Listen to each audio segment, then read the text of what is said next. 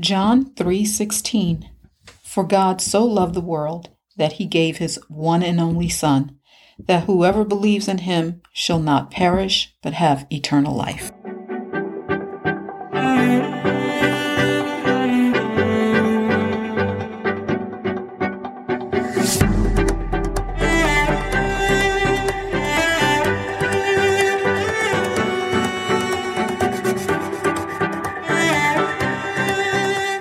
Thanks for streaming with us on It Was Found in My Heart.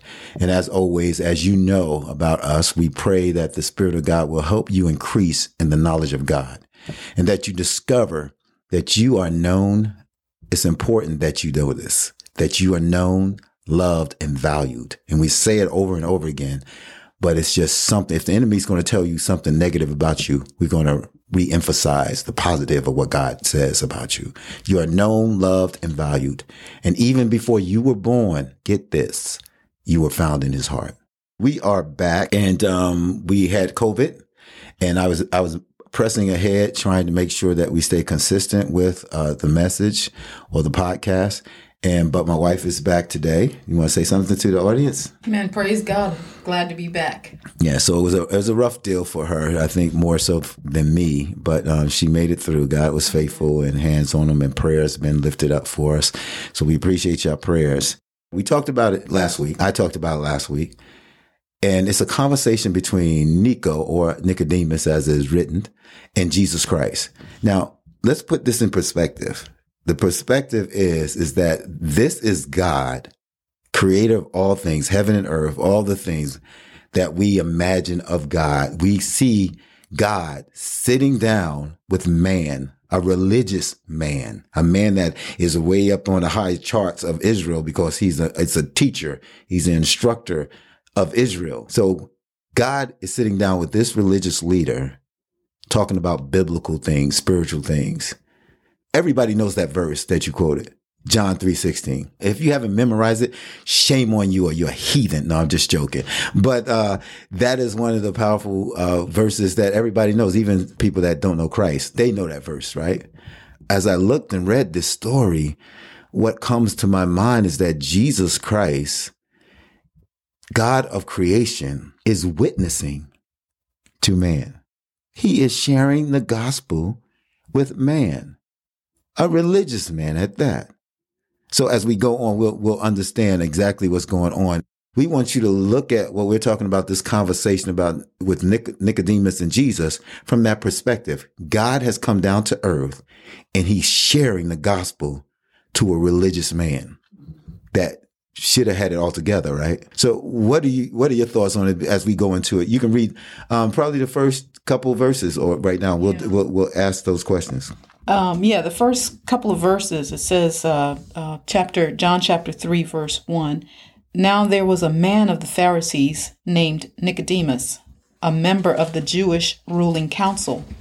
He came to Jesus at night and said, Rabbi, we know you are a teacher who has come from God, for no one could perform the miraculous signs you are doing if God were not with him. So let's stop right there. Let's chew on that one. So when you hear those two verses or three verses, what comes to your mind? Well, first of all, Nicodemus didn't acknowledge him as the Son of God, but he acknowledged him as a teacher sent from God.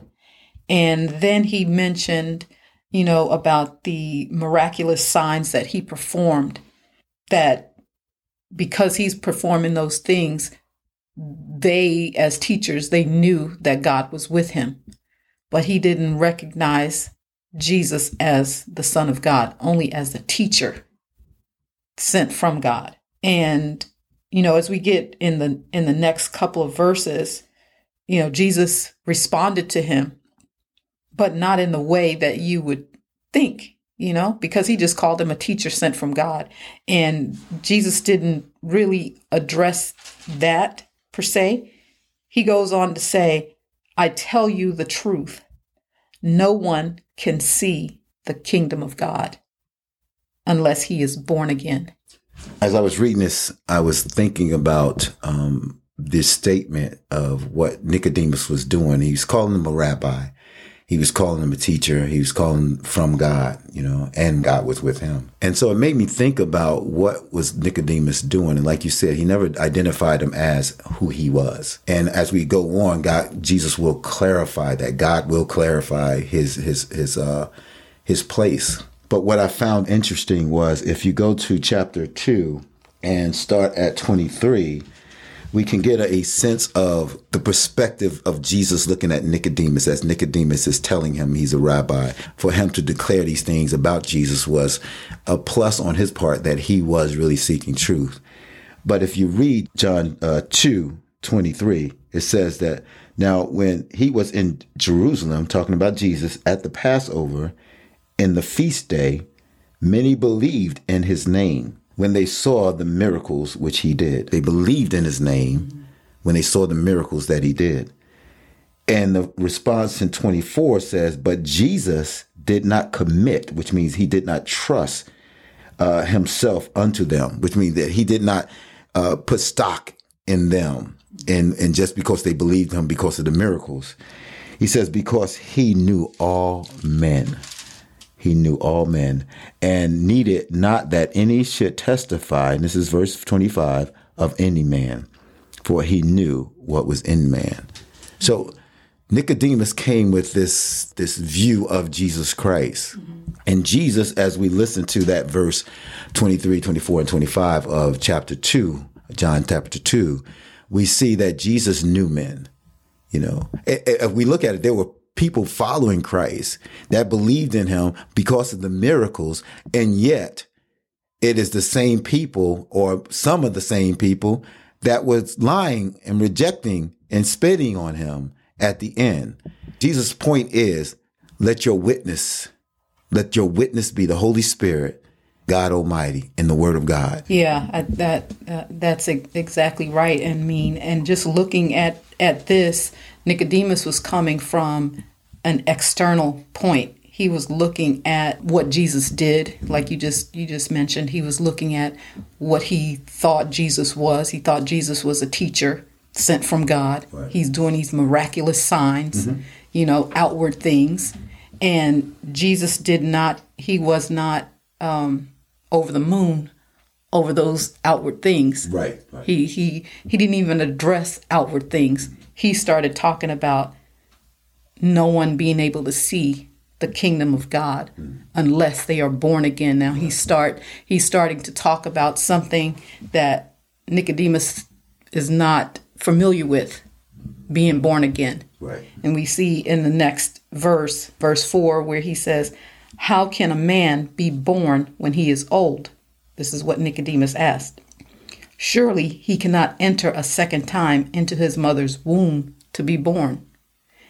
And then again, Jesus answers, I tell you the truth. No one can enter the kingdom of God unless he is born of water and the Spirit. Let me address that. Let me address the part of it where it says that Nicodemus said unto him, how can a man be born when he is old? Can he enter the mother's womb a second time? And so when you hear Nicodemus say that, you reflect on our own selves, how this wisdom comes from this Word of God, what we hear from this Word of God, what we see, what we read from this Word of God, and how sometimes we want to take, or even a message, how we want to take it from a perspective of a carnal, earthly mentality. Jesus often will say later on that, how can I share heavenly things with you when you don't even have the earthly things down? So Nicodemus is in this place where he's seeing what Jesus is saying, the spiritual aspect of what Jesus is saying from a carnal perspective, an earthly perspective. And we can be that way. And the only way we can understand what Jesus is saying and only understand what the Word of God says is that there has to be a moment where the Spirit intervenes and opens our eyes and opens our hearts to understand what God is saying. You cannot just read the scriptures and think that you got it going on and feel like you're going to walk away with a PhD. The only way for us to understand the scripture is by the one that inspired men to write the scriptures. And that's the Holy Spirit. So that's why we must be born again, because that's a game changer in our walk with the Lord. Yeah, exactly. It says, the things of man knows no man except the spirit of a man. So our understanding of God does not come from our intellect alone. Not to say that God cannot use our intellect. He can use anything, but he uses his spirit of truth to reveal truth to us, spirit to spirit. So, and the verse goes on, flesh gives birth to flesh, but the spirit gives birth to spirit. You should not be surprised at my saying, you must be born again. And we talked a little bit about that. What is Jesus saying here? Is he saying you should know this? Or is he saying this is one of those things that's spiritual that you don't know? Because the next verse says, it says, you must be born again. The wind blows wherever it pleases. You hear its sound, but you cannot tell where it comes from or where it is going. So it is with everyone born of the Spirit. So in that sense, it's saying, although we can hear the wind blow, we can feel it, we know it goes to and fro, but we don't know where it's coming from. We don't know where it's going. And spiritually, Nicodemus didn't understand this, you must be born again, even though he was a teacher of Israel. Mm-hmm. He didn't understand that, right. Just like we did. We don't understand the wind, and he's given him that spiritual nugget, that spiritual kind of trying to give him that spiritual understanding of not knowing something, even though we are in contact with it all the time, we still don't know it. So unless the Spirit reveals that to you, you wouldn't know. Yes, it's interesting. When I read that, and while you was reading that, a thought came to my mind, is that Nicodemus, if we really look at this, he was a teacher of Israel, which means that he was the go-to person explaining spiritual things. And yet, all the years he studied, because they said these guys had to study a lot. This was their livelihood. This is what they did. They go around and they share and they break down scriptures and they enlighten the people of Israel with what they feel God has given them. He was heavily deficient of the knowledge things of God, of the heavenly things of God. He read scriptures from a perspective of a job and not a calling. He was this man of God, and whether you're a man of God or a child of God, there's this element of you. Are you doing things on a habitual level, a routine level, and you're still void of understanding? And God says in the scriptures, it says, if you lack wisdom, you ask of me and I will give to you liberally, which means I will freely give you wisdom. But if you don't ask, you don't care, you don't want to know, you just want to go about your business like the people of God in the wilderness with Moses. Moses comes down from the mountain and he tells them what the Lord says. And they said, no. You go and do, and you interact with God, and we'll just do what you tell us to do. And we know that they did not do what he told them to do. But you get this mindset of that you have to seek the word of God, and you have to petition heaven and say, God, by your Spirit, teach me your word. Teach me, give me wisdom. As your word says, you will give it to me liberally. You will freely give me wisdom. God wants us to have wisdom. God wants us to know his word. And Nicodemus, my hat goes off to him because he was not trying to follow the crowd. There were things set up by Pharisees that they accepted things or they removed things of the law. They would do things so that they can benefit from it. And Nicodemus was looking for something more, something deeper, something more impactful. He felt within him, and I believe he was called, he felt within him that there was more to what he was doing than what he was doing. Right. And that's why he came to Jesus Christ, because he saw some things about Jesus. And he says, man, God is with him. He wants you to be saved, and he wants you to come into the knowledge of the truth. And so the desires of our heart, if you don't know Christ, there's two elements, I think, that it was found in my heart, was founded on. It was to have a personal relationship with God for yourself. You know, if you don't know him, you can know him. But also to have a relationship with him that is real and deep, and that you search for yourself and have this intimacy with God. So as a person that don't know God, that you may know him. And as a person that know God, that you may know him deeper. Mm-hmm. And know that he wants to shower you with his love and his passion and his words and increase in the knowledge of him.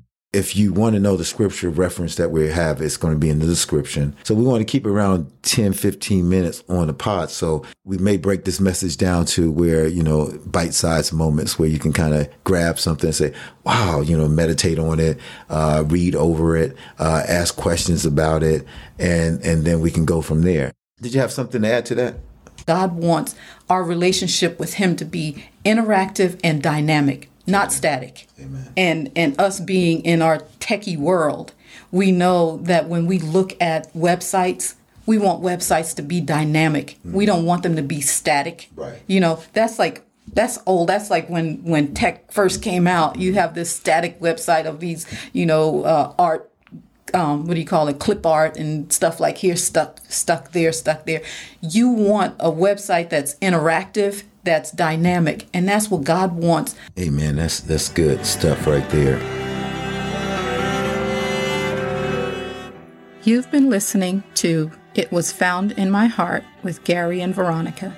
If you need prayer, or if you have any questions or responses, you can contact us by sending us an email at iwfimh@gmail.com. That's iwfimh@gmail.com.